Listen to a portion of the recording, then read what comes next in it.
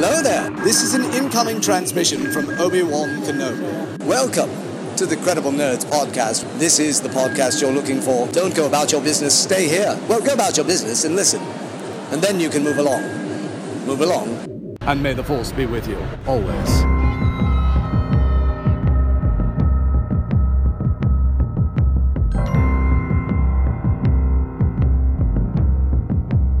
Welcome back, Mandalorian fans. This is the Credible Nerds podcast. We'll be reviewing episode 6 of The Mandalorian, The Prisoner. We'll be talking about this different episode. It's a little different than the rest.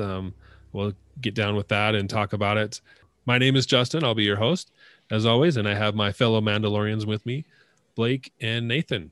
How are you guys doing? Good. Hey, doing great. So we've been talking Mandalorian for the past 3-4 episodes now.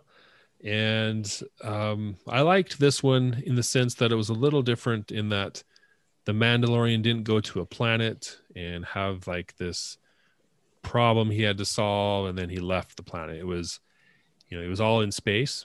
He was on a ship. Actually, there were 2 different ships that he was on, and that's where all the action took place and the story took place. So it was a little different, which I enjoyed. And then there were some things that I didn't notice before or had forgotten perhaps that we were exposed to. So we'll talk about that.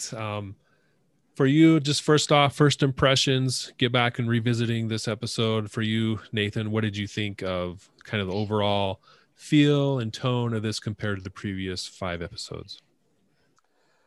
Yeah, overall, I mean, after watching it, I appreciated the change in direction. It felt kind of like a little bit like a heist kind of episode, which I always enjoy those types of movies. We learn a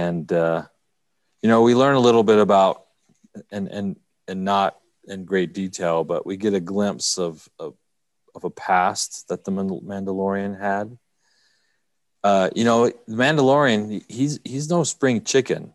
I think at first we get the impression that he's kind of like this young guy, but I kind of got the sense from this episode that, he's been around the block, and so to speak, and he certainly has a past, maybe even one that's more extensive than we realize when he starts talking to Ran, and we learn that he's he was part of a crew that went on different jobs or missions. Again, they don't go into great detail. And of course, we find out that there's other characters in this episode that he meets that he has some type of past or history with. And I was just kind of thinking to myself, in order for all that to happen, there must have been, quite a bit of time passed before in the Mandalorian's life before we get to this point. But that's kind of the impression I got. Yeah, I agree. Some good points made. What about for you, Blake? What are your initial impressions on this episode as compared to the previous ones? Yeah, it was a good switch up, to get them on this ship. It was interesting. I mean, it was a Republic ship, and so it was a little different and a little bit of a 180 from some of the forces he's been fighting up until now. So that was kind of interesting. And like Nate said, you get a little bit of some hints into his sordid past, right? And I kind of found myself thinking, man, what exactly is and isn't included in the Mandalorian code, right? Yeah. Because that was a pretty rough group that obviously was doing some pretty seedy jobs, and I think it was, at one point it was, is it Twi'lek? Is that yeah, the girl's name? And she mentioned, she referred to something that happened on one of their previous jobs, and said something along the lines of, "But you enjoyed it, right?" And so obviously he's done some things in the past and that are a little out of character from the Mandalorian, I think, that we know in the series so far. But yeah, Yeah, that stood out pretty clear as the show went on. This episode went on, and the dialogue, and he's meeting up with his old crew. All that stuff came out. So, I got the sense that he didn't want to talk about it. That that was in the past. So maybe he's embarrassed about it or has moved on. He's a better person now. So that was an interesting conflict there for the story. So I don't remember how he ends up going to this base station, I guess you could call it, to meet up with his old crew. I think maybe they needed some money, and this guy offered him this job that he could earn some credits, if I remember correctly. So he goes there, he meets up with this guy that he used to run with, and he's like, tells him about the job, and he introduces him to the crew. And we got Mayfield, who is an ex-Imperial sharpshooter, not a stormtrooper, but a sharpshooter.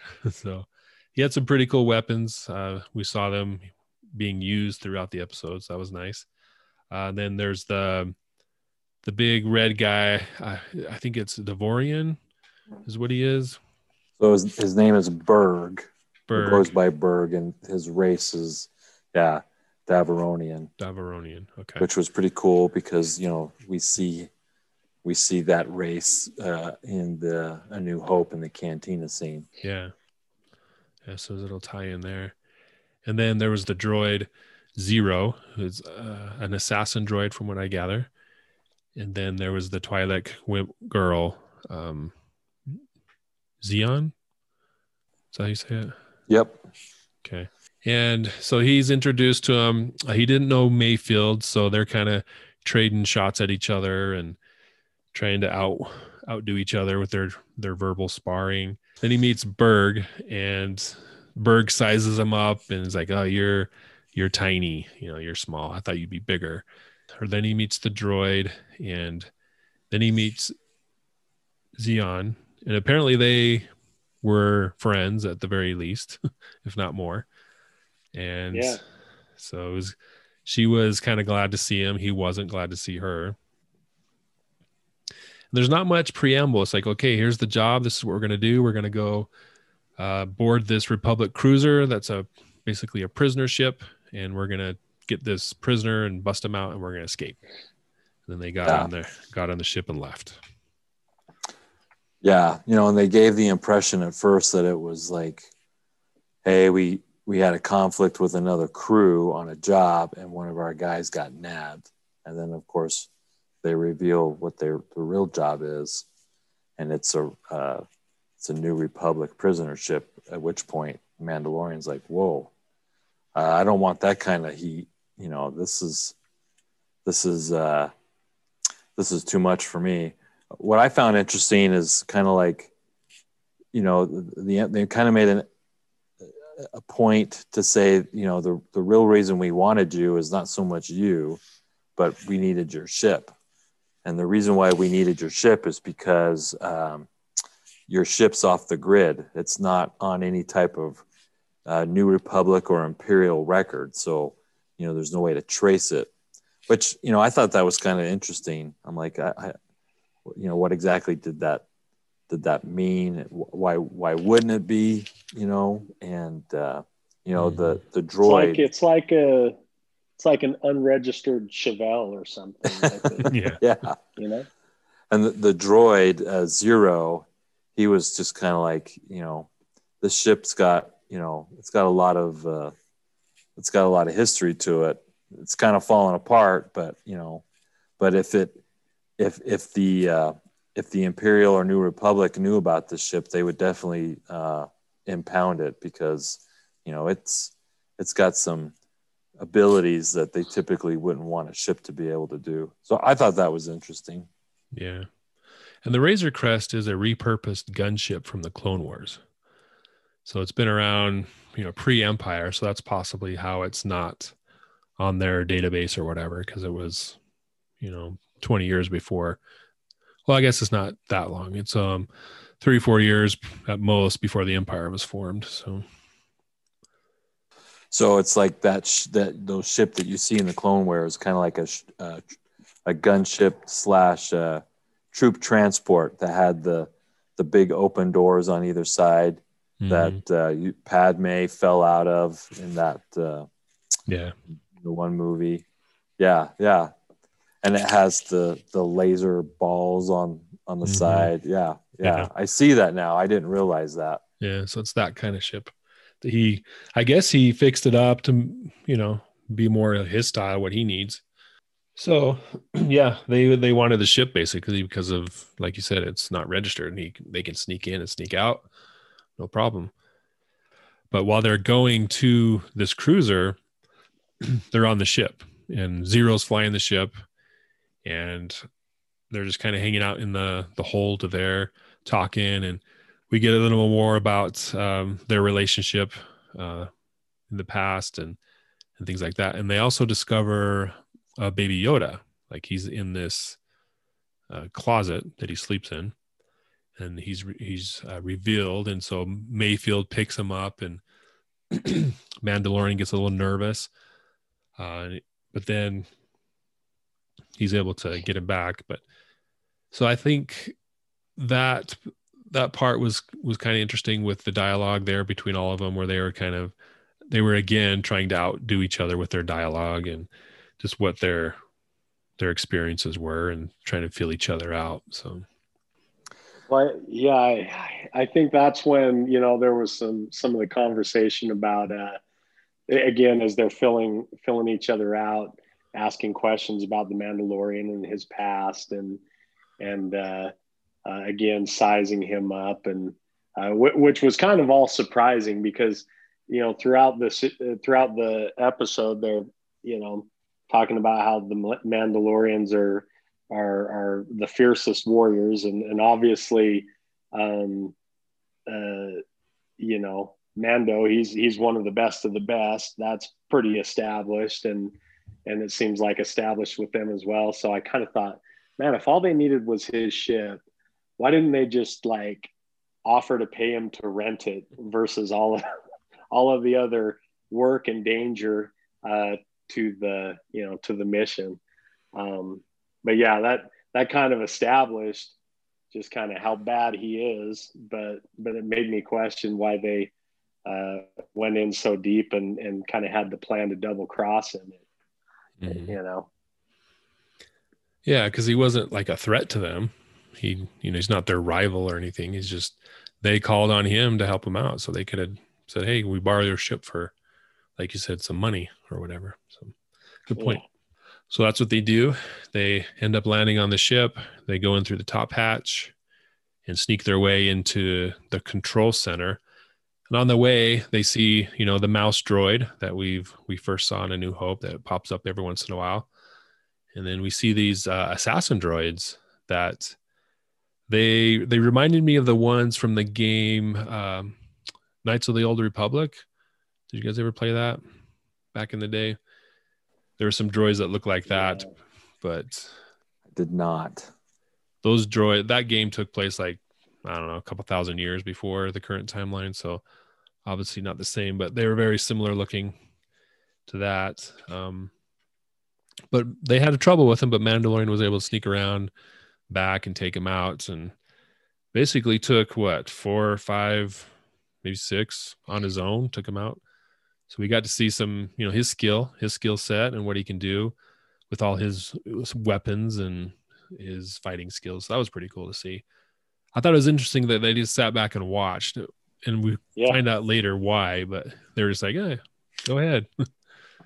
Yeah, that was kind of telling from the get-go that, they were like, he was obviously there as some type of pansy or patsy. Patsy, yeah. Patsy, yeah. Not a pansy, but a patsy for them, and or someone that they wanted to set up and either let them get injured, but do all the work, right? Ultimately, and they really just wanted his ship. Yeah. I thought it was interesting as they walked through the corridor before they encountered the guards, as they had some scenes where they showed other prisoners. And it looked like there was one prisoner that was an Imperial. Mm-hmm. And then there was another prisoner that was, and I don't recall the name, but the species was the same as the pilot from the Solo movie. Rio Durant. Yeah. And I was like, oh, that was interesting to see that. And I love that they always do that in these movies, that they kind of have these Easter eggs where they kind of they kind of fold the pages of the different movies and different series, the pages, so to speak. And so that you kind of brings the whole universe together, even though they're different shows and different movies. That, how they tie them all together here and there, like stuff like that. Like with, for example, Berg and his character, and so I can always appreciate that. Yeah, there was even a Last Jedi reference where they mentioned Canto Bight, the casino from that movie. So yeah, they're doing a good job with bringing all the saga together, with dialogue, with characters, with ships, droids, whatever. So that's good stuff. So they make their way to the control center. There's one human on board, and he's there. He's kind of running the show, and they didn't realize that, but they end up killing him because he's a witness, basically.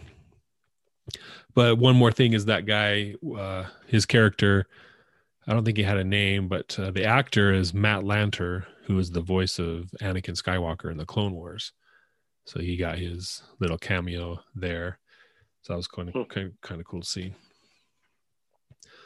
But so his death actually comes back later on in the series. So that's why we're talking a little bit about it. And he has this tracker that he's going to initiate to call for help from the New Republic. And when they kill him, he presses the button. So then they got like 20 minutes to get in and get out, or else the New Republic's going to show up and find them, discover them. So they figure out where the prisoner is. They go down the halls and they finally get him. And it's revealed that the prisoner is Xian's brother, who's also a Twi'lek.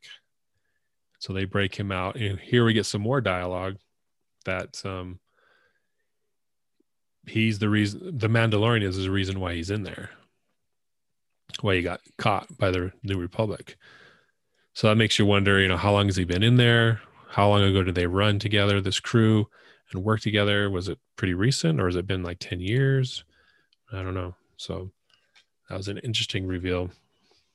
So they're going to break the prisoner out, but then before they do, Mandalorian's surprised to see him, and he's like, oh, what's going on here? He kind of realizes at that point, this isn't what it appears to be. He was a little wary beforehand, but this sealed the deal.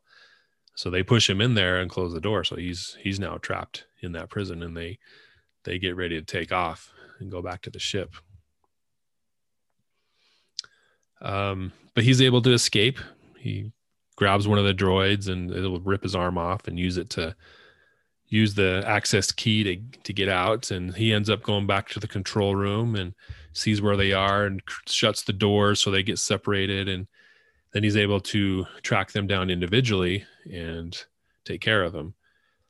One thing, he gets the tracker that the one soldier had, and he pockets that for later use. But it was interesting when Berg came to stop him, that it was a pretty even fight. And Mando was using all his weapons. He used the whistling birds that didn't work. He was using his flamethrower that Berg just walked through and didn't even burn him. And, all these things, that his tricks weren't working on this guy. So finally he had to push him out the door and use the door to, restrain him, I guess. I thought he was dead at first when that second door closed. I thought the first one took his head off, and then he kind of showed his strength and pushed that up. And so then the side doors come in. And I again, I'm amazed that those doors don't have any kind of safety sensor or anything. But I liked it. And I liked it's like Mandalorian, he really likes to use doors when he fights people. because I thought that's the second door fatality. Yeah, and that's just right. You're like, from the way it appeared, it literally looked like his head got smashed in those doors, and I was like, whoa, Mando's pretty ruthless, because he kind of, at the first episode, that one guy gets cut in half, but from that point forward, you don't really see Mando really taking guys out, at least not fatally, other than troopers. Yeah, and droids, right? Yeah. But then all of a sudden you're like, wow, that was pretty intense, and definitely killed him. Yeah, I was expecting to see some smushed guts or blood all over the door or something, but didn't see it. Didn't happen. Yeah, so then he goes after Baker or Shao. He goes after Baker and kind of grabs him. He kind of does the Batman thing that I thought was pretty sweet. Whereas, kind of the hallway with the flashing lights, and every time the light flashes on, you see him, goes off, comes back on. You don't see him, goes off, comes back on. You see him, and he's closer. That was a pretty cool sequence. Yeah. Then he grabs him. So take out Mayfeld. Yeah. So with Xian, she is always using these knives, right, throughout the whole show, and I'm like, what are those knives gonna do, really? Yeah. And I still think that, but we saw how she uses them there when she attacks Mando, and she's throwing them at him like repetitive, pretty quickly, and he gets stabbed in the arm with one of them, but he is able to deflect him pretty well and grabs her and takes care of her too. Then, so while all this is going on, Zero's on the ship waiting for them to come back, and Baby Yoda's there. So we get a little Baby Yoda shenanigans here, which I thought was pretty funny. He's like hiding, basically playing hide and seek with him, trying to draw the droid out of the cockpit. He's pretty smart, right? Draws him out of the cockpit, down into the hold, down to the back of the hold, and then he goes back to his closet to hide. So he's kind of playing some games with him to distract him. Then we find out later. So Mando takes care of all this crew except for Quinn, the brother.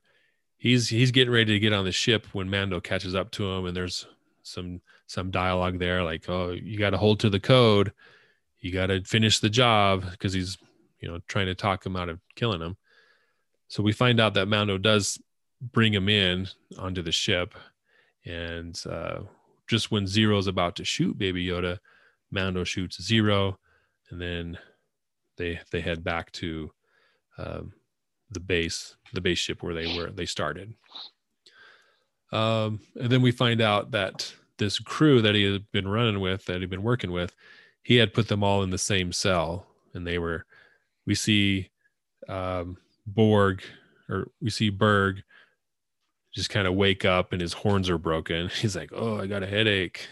So he didn't get smashed by the door. He just got knocked out, I guess. So, and then Mayfeld and Xian are in there too. So didn't kill him. He's changed his ways. Throughout the whole episode, we were led to believe that, he takes care of business and does what he has to do, but it seems like he's changed a little bit. He doesn't do the same things that he used to do. He's a more morally good character. Yeah, when they kind of have that Mexican standoff with the one guard, the one living human guard from the New Republic, who was basically manning the ship. He was just like, hey, no one's going to get hurt. Mm-hmm. I didn't sign up for this. And they're like, what do you care? And they kind of like all draw their guns. They're all pointing at each other. But, definitely something's happened to him where he's changing, right? Or has changed since, at least that we get the sense of, since whatever his life was like prior to the first episode, and up to and after the first episode, when when he finally decides to kind of take on this quasi fatherhood role to the child. Do you guys think that him taking over the care of Baby Yoda and rescuing him from the client in the second episode, was that the catalyst that kind of pushed him forward into that realm, or was he already there, or at least a little bit there, and then with the Baby Yoda rescue, it cemented him on that path? Do you have any thoughts on that? I'll go. I think it did. I think as they show flashbacks of him as a child being rescued by the Mandalorians, and I think that whole experience,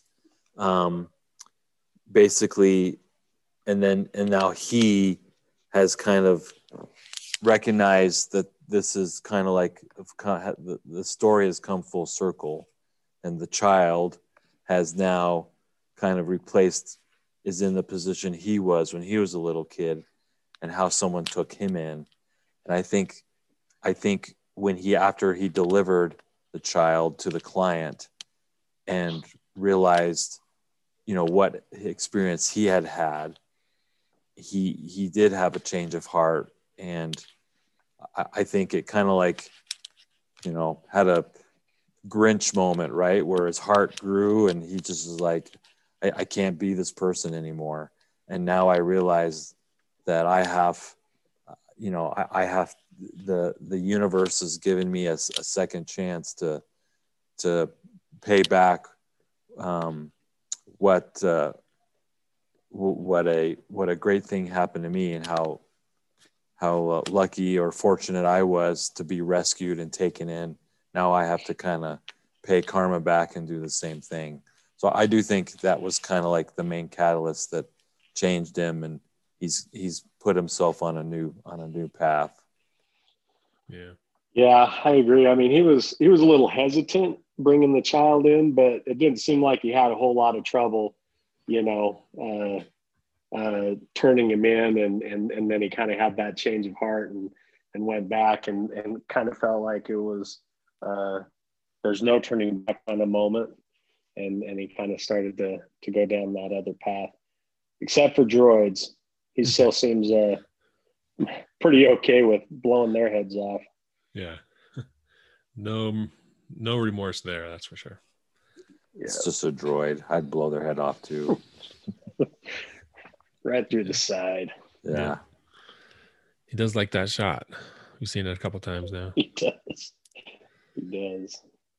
Yeah, so he heads back to the base ship, like we said, drops off Quinn, gets his money, leaves, and then as he's leaving, what's the main guy's name? The beard guy? Ran. Ran, yeah. Okay. Yeah. So then Ran tells his guys, kill him, take him out. So he double crosses him. But before that happens, we see that Mandalorian had slipped the tracker from the ship into Quinn's pocket or something. And these X-Wings show up and just blast that ship. And Mando's able to escape. But that Ran and his ship just explode. And that's the end. So there was a cool cameo with the 3 X-Wing pilots were the directors of this first season. Some of the episodes of the first season, we had Dave Filoni and Deborah Chow and Rick, I think it's Fumiyara. I can't remember how to pronounce his name, but they were some directors of the show. And actually Dave Filoni, his character was Trapper Wolf, and he makes an appearance later on in the series. So, yeah, I thought that was great. And I was kind of curious because, the tracker's there. So they start blasting the gunship that's in the hangar that's about to take off. Mm-hmm. And then the camera kind of pans away and to the Mandalorian, and as he flies away, but you can hear, the blaster fire in the background. But I was just kind of curious do they actually just continue to pummel that space station until ultimately blow it up? They kind of never really showed it. So I wonder. It kind of cut away. Yeah. So I wonder if it's still around there is a potential or possibility, as they love to do in Star Wars, is the characters you think are dead aren't dead, and they bring them back somehow. So I wonder if somehow or another we'll see Quinn or Rand show up. I don't think we will, because they don't seem to be integral characters, but maybe they'll show up as part of a side episode, so to speak. And yeah. They were quick to shoot, though. I was pretty surprised, with the tracker, which was kind of weird as well. I kind of was wondering why there was a portable tracker on the ship that was being protected. And then, they just they just come in, they're like, all right, it looks like they're loading up a ship. Let's blow it up. Well, if the tracker is on or held by the New Republic Guard, so you would think that logic would dictate that the New Republic Guard was kidnapped and was now on that ship. And you're right. Yeah. The trio of X-Wings are like, there's a gunship, let's blast it. And they just, like, without giving any thought to maybe their comrade there in arms was the one on that ship. So, but whatever, it works. Yeah, my thought was like, how strong is this tracker? I mean, it's like this little looks 3x2 like it's going off like AA batteries, not even AAA, it's like a garage door opener, and it can send signals across the galaxy. It even has a little antenna that pull out like an old cell phone. And I'm glad my garage door opener isn't that powerful. I know. No. So that's episode 6 of The Mandalorian. Thanks for listening, and we'll be talking about episode 7. Stuff starts happening in this next 2 episodes for the end of season 1. So we'll be talking about the next episodes here shortly. But we want to thank you guys for listening to this episode of the Mandalorian Review Show from the Credible Nerds. Definitely check us out on Facebook and Twitter, and follow us there on social media. And we want to thank Nathan and Blake for joining us this time once again. And may the Force be with you.